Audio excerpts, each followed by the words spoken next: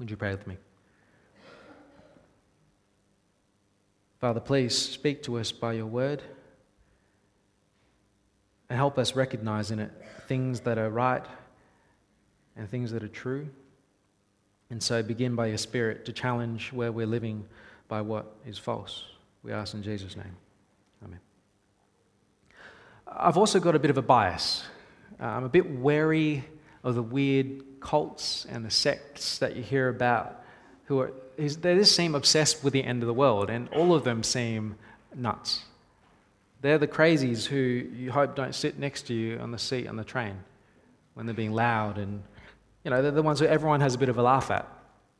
And it's a bit hard to take people seriously when they predict a date for the end of the world and they're calling doom and gloom, and that date comes and goes and nothing happens.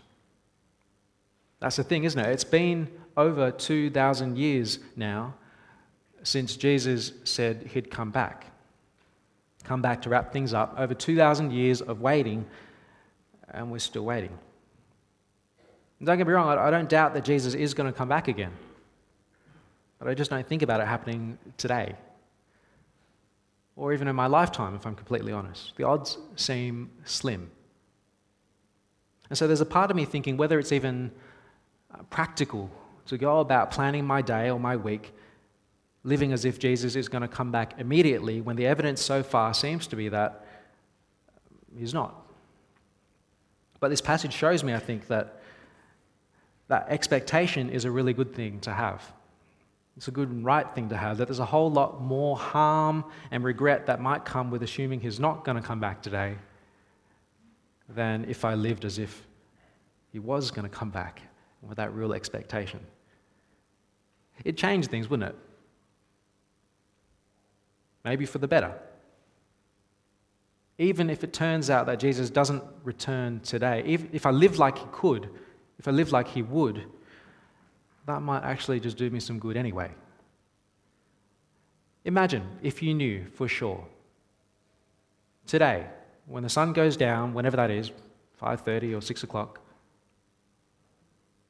imagine if you knew for sure that today Jesus is coming back and history as we know it is done.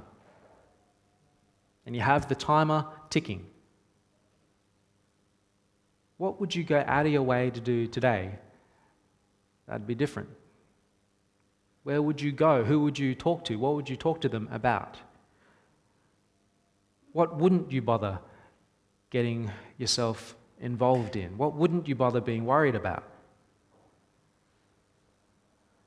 See, living with that kind of expectancy would really help me to focus on what's really important, I think, and to forget the things that are not so. Because I know how easily distracted and irresponsible that I can be. I've been on both sides of this equation, and you know what happens, don't you, when the teacher walks out of the room to talk to the student in the hallway for a bit?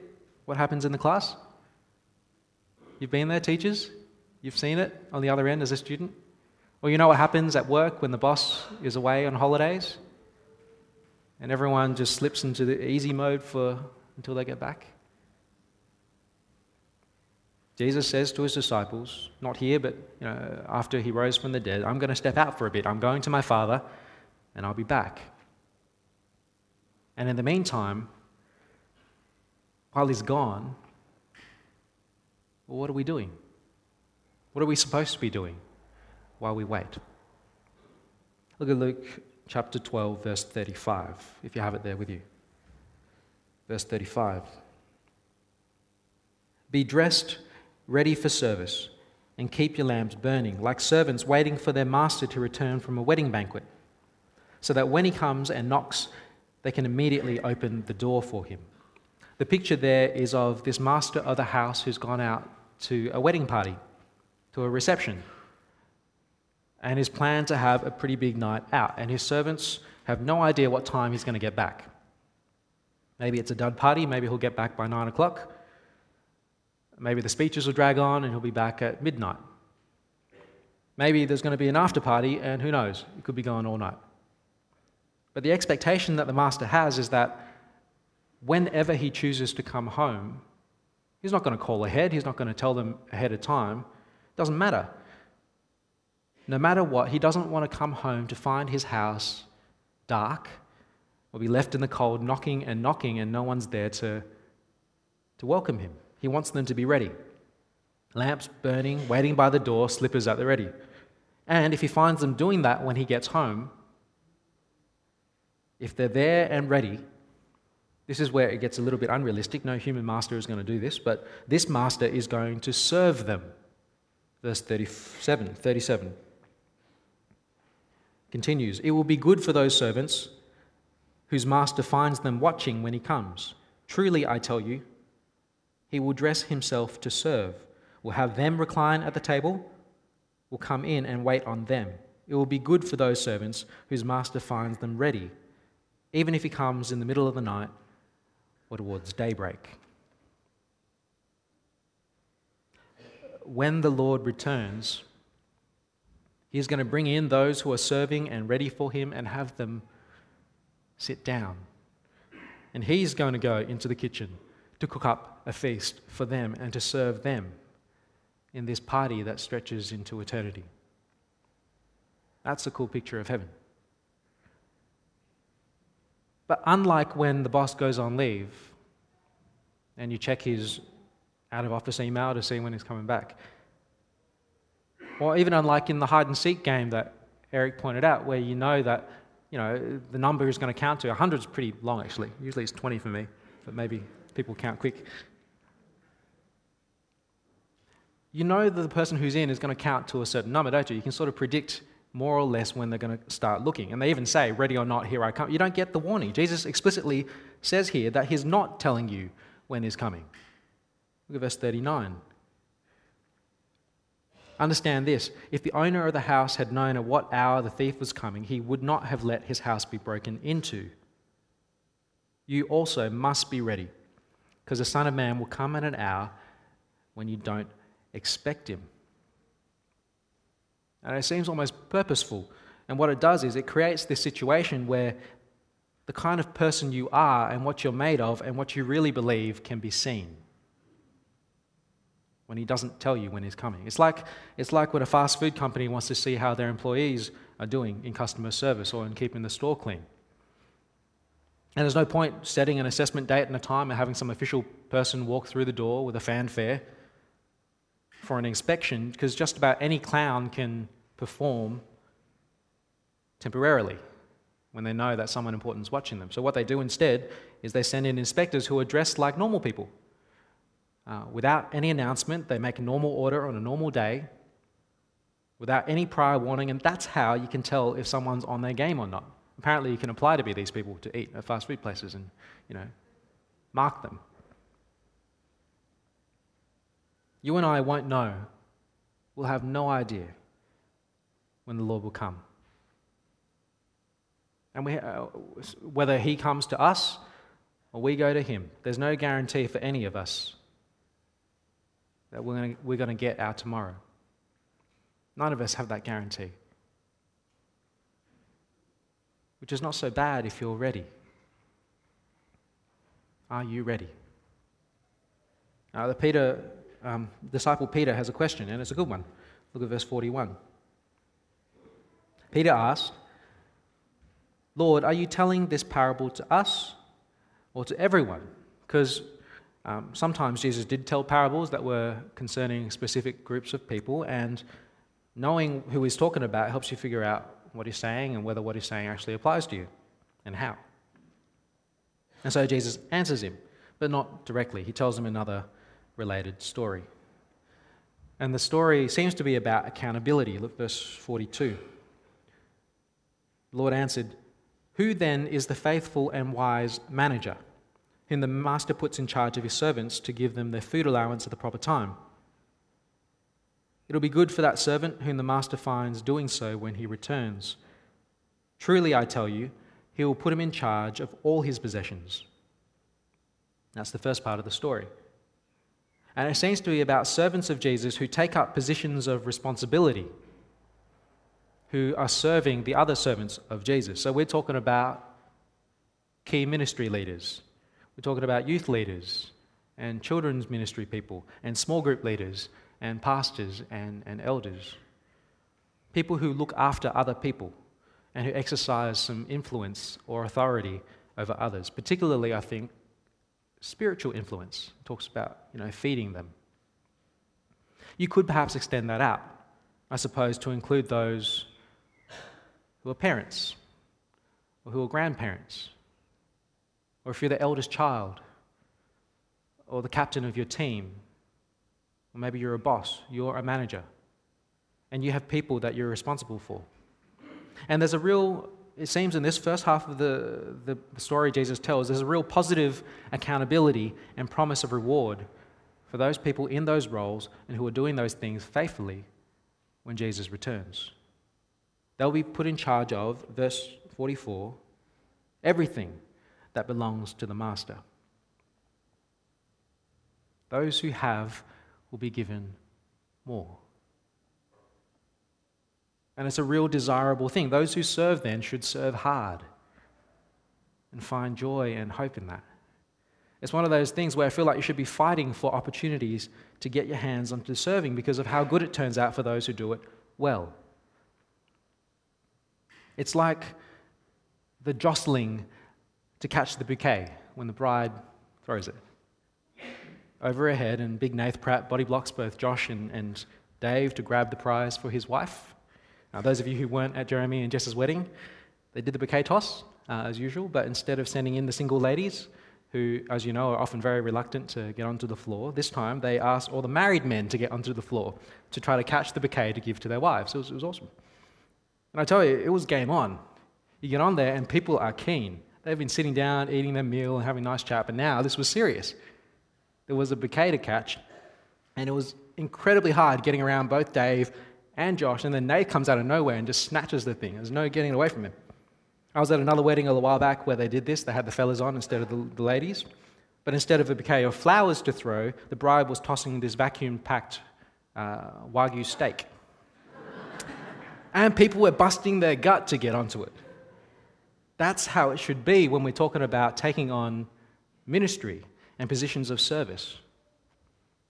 And why not, when the prize for serving is so good? It will be good for that servant whom the master finds doing so when he returns. Truly, I tell you, he will put him in charge of all his possessions. But on the flip side, verse 45. But suppose the servant says to himself, "My master is taking a long time in coming." And then he begins to beat the other servants, both men and women, and to eat and drink and get drunk. The master of that servant will come on a day when he doesn't expect him, and in an hour he is not aware of. He will cut him to pieces and assign him a place with the unbelievers. Now, this is someone who isn't denying that the master is coming back. They know the master is coming back. They just think they've got plenty of time before that happens. So they can afford to get slack because they still have time to fix it up and put things back together to look okay just before the master returns. And so what do? They abuse their power and they satisfy themselves at the expense of others. They eat and drink and get drunk and they beat up their fellow servants, men and women, in the process. And to their surprise, the master returns and will cut them to pieces. And what to say? He'll assign them a place with the unbeliever. And there's a justice there. Accountability and justice for the abuser. And those abused, you know that no unrepentant abuser will get away with it. Even if somehow they've temporarily escaped a scrutiny of whatever royal commission, or they've kept their head down or found a loophole to get around and wriggle through. Even though sometimes people seem to be getting away with things, there's no getting away with anything when the master returns. They'll be caught out and found wanting. And so it seems if you add the contribution of this passage and passages like this to what else the Bible says about the end when Jesus comes back, you end up with a picture where there's two judgments. The first judgment is the "are you with Jesus or not" judgment. Are you with Jesus or are you not with Jesus? And that's a real and serious line in the sand. Then it seems your works are also going to be judged, where everything is out in the open. And that those with Jesus are rewarded in varying degrees, and those without Jesus are punished in varying degrees, according to the scale of culpability. Look at verse 47.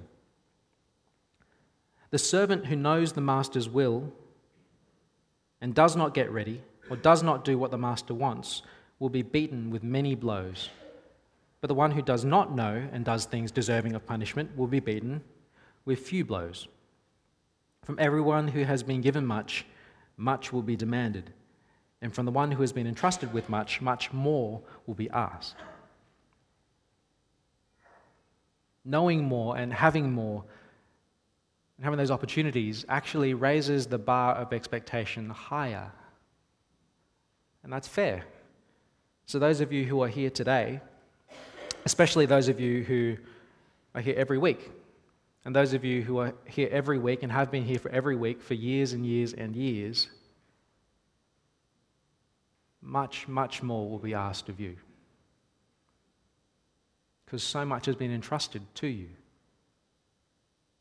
And that, I think, is the answer to Peter's question. Peter asked, is this story for us or for everyone? And I think Jesus' answer is kind of both. Because everyone is going to be accountable. Everyone is going to have to give an account for themselves when, surprise, the boss is back. But the disciples have more at stake than most. Because they, out of all people, have seen so much more than Jesus. Really, everyone's meant to be on their A game when they wait for the return of Jesus. But the disciples more so. And they need to be on about the work that the Lord has given them to do. And I think that level of accountability keeps you honest. Knowing that you're going to give an account, that nothing is going to get through the cracks, keeps you honest. So that even if Jesus doesn't come back today, while we wait, if we're living like he just might show up, you don't want him to find you up to no good, do you? You also don't want to have him find you still sitting on the fence about whether you're with him or not when he comes. When he comes, he wants you ready. He wants you to be walking humbly with him, keen to serve, and still on about the work he's given for you to do, not off doing something else on your own.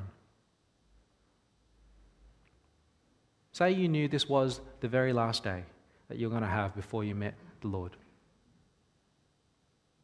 What would you do differently? And what's to stop you doing some of those significant things anyway today? Be found ready. Don't give up. Don't give up your secret persevering, because that counts every time. What I'm saying to you, I'm saying to me as well. Let's stay in this fight. Let's keep running this race, because we have no idea. For all we know, the finish line is right in front of us. Amen.